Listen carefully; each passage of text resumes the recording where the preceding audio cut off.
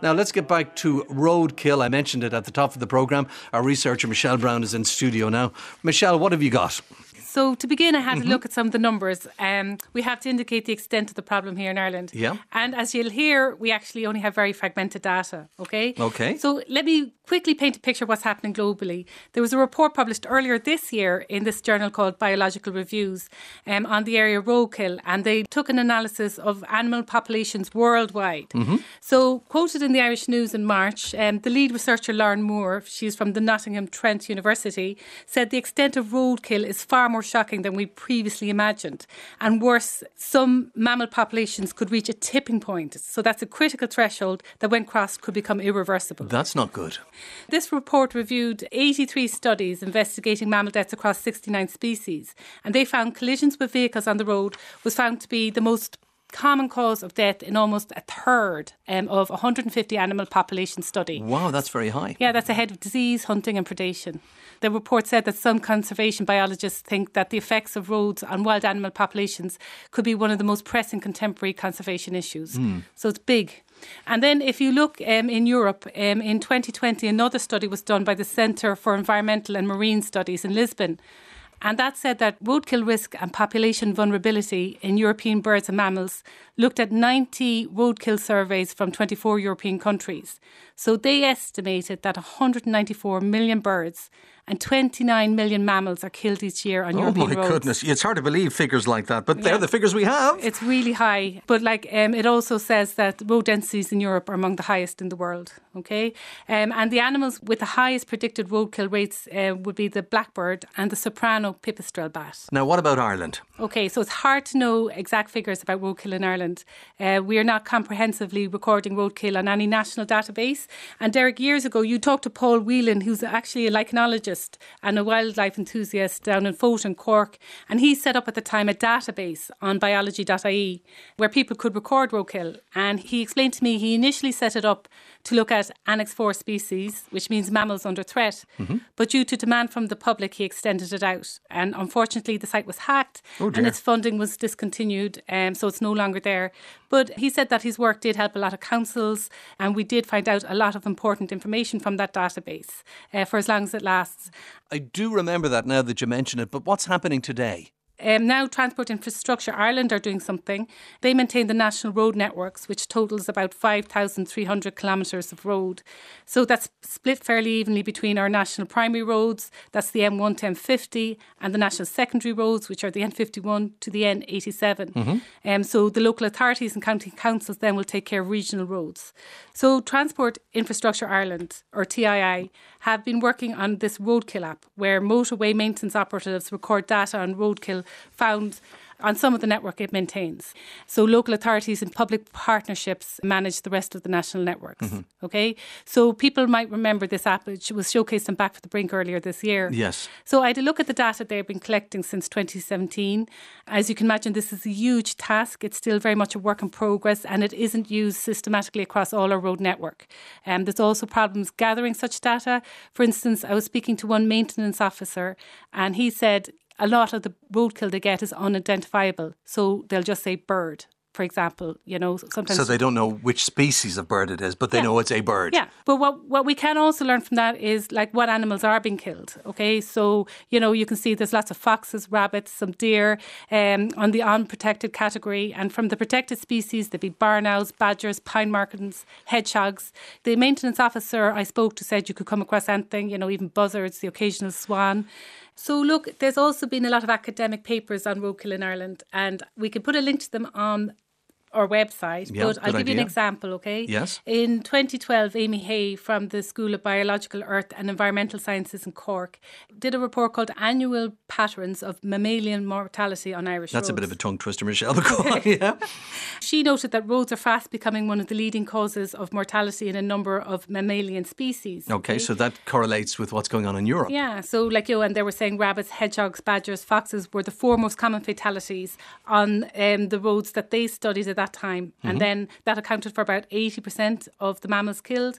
And after that, it was rodents, mink, hare, otter, pine martens and stoats. And actually, there were some interesting observations in this report which said that road traffic represent the most important cause of death of otters in most European countries. Oh, okay. A lot of the reports will say things like this, like that motorists should be informed of the time of year where certain species are expecting to be crossing, in order to increase their alertness, maybe around breeding times. Very good idea. Interesting, another report that Amy did later just looked specifically on hedgehogs. Did say that hedgehogs are one of the most common road fatalities in Europe, but it was relatively lower in Ireland compared to other countries in Europe, and they think that might be because we have a lower road density here. What about badgers? Yeah, there was a big study done when the Wicklow N11 badger study was done. This was when part of the N11 was being upgraded to motorway status. It was carried out by the Department of Agriculture, Food and the Marine in conjunction with the National Parks and Wildlife Service and the Zoology Department in Trinity. And it looked at the impacts on badger ecology and health before, during and after the roadworks using GPS tracking collars on badgers. What did they find? So some interesting observations there. Males were more likely to be killed in autumn and winter. Females more likely to be killed in spring and summer. Mm-hmm. Most deaths were within the badger's home range when they were going about their normal nightly travel. So what about preventative measures then? How can we stop this from happening in the first place? Okay. Transport Infrastructure Ireland say they implement environmental guidelines and standards to look after the protection of Ireland's native habitats and species during the planning, construction and operation of our national roads. So we're just going to hear a little bit about natural screening, but other examples of mitigation measures would include mammal underpasses, otter ledges, bat boxes and mammal resisting fencing. But barn owls were identified early on as an animal species that was impacted by motorways in particular. And you've covered this on this programme already, Derek. We have, and on Back from the Brink, but it's no harm to cover it again. Why not? So I have a clip here that was taken last September when Terry Flanagan went out with Dr. Sarah Jane Phelan, who is environmental scientist for Transport Infrastructure Ireland. And in this clip, Sarah Jane explains how Transport Infrastructure Ireland make the road safe from collision with owls on the back of this research.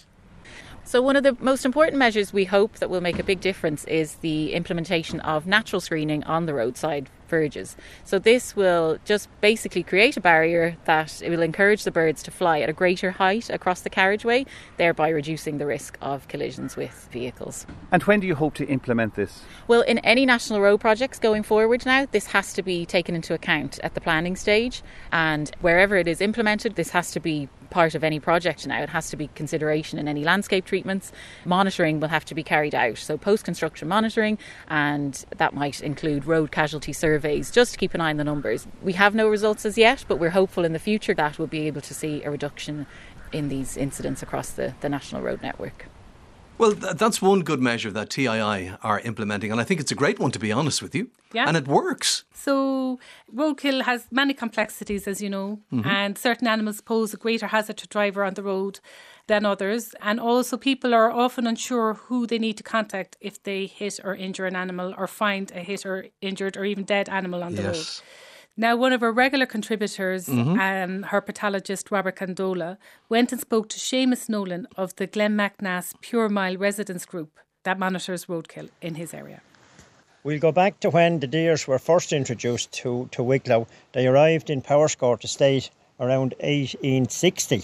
They multiplied very quickly and escaped into the Wicklow Mountains. And I remember my father telling me that in around 1940 he seen the first deer up on the Fall Hill, and it was a big occasion to see one of them because they weren't around at the time, and they have multiplied now to the extent that they're a huge problem for farmers and for people travelling the roads, even the tourists. And apart from the tourists, the local people that are aware of them are being involved in accidents with them.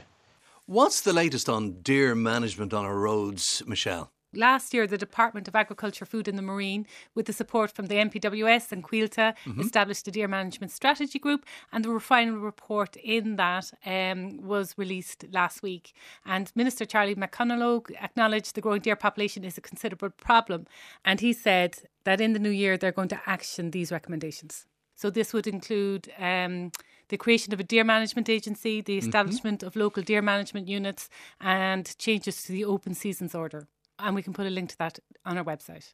Michele, who's actually responsible for managing roadkill on our roads?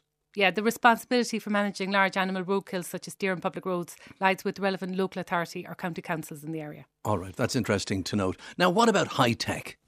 Well, you pointed me in the direction, Derek, of a company in Australia called Wildlife Safety Solutions that have virtual fencing. That fencing is activated by approaching headlight, which emits a combination of sound and flashing lights that alert the animal that a car is coming, that will reduce the startling effect. And when I looked into it, it was set up by this man who was just really upset about the amount of roadkill in Tasmania. But when I looked a little bit further into it, this technology was actually developed in Europe by Andreas Schalk and his son Rainier. And if you want to see how this optoacoustic alert works and looks, we'll put a link to it on our website. Another little tech solution, Derek, is one that you pointed to me, and there's going to be loads, and people can email in their suggestions, but one you emailed to me was Save a Deer Whistle, which is a wind activated whistle that alerts animals up to a quarter of a kilometre away that your vehicle is approaching. Yeah, it's a great little device, and you attach it to the wing mirror of the car, and the passing wind emits this sound that apparently we can't hear, or pets that we may have inside the car, but the animals on the road can. How do they figure that one out, Michelle? Nobody knows. Anyway, go on, yeah. It's a good idea, though. Look, just to finish up, the National Parks and Wildlife Service also pointed me in the direction of Irish Wildlife Matters, which gives a list that can offer advice or even sometimes rehabilitation for people who come across animals on the road. There's all kinds of specialists ranging from bats to swifts, badgers, hedgehogs, barn owls. All rehabilitators must hold a licence from the National Parks and Wildlife Service for animals in their care, but you can find out information about this on irishwildlifematters.ie. Michelle, thank you very much indeed. You're very welcome.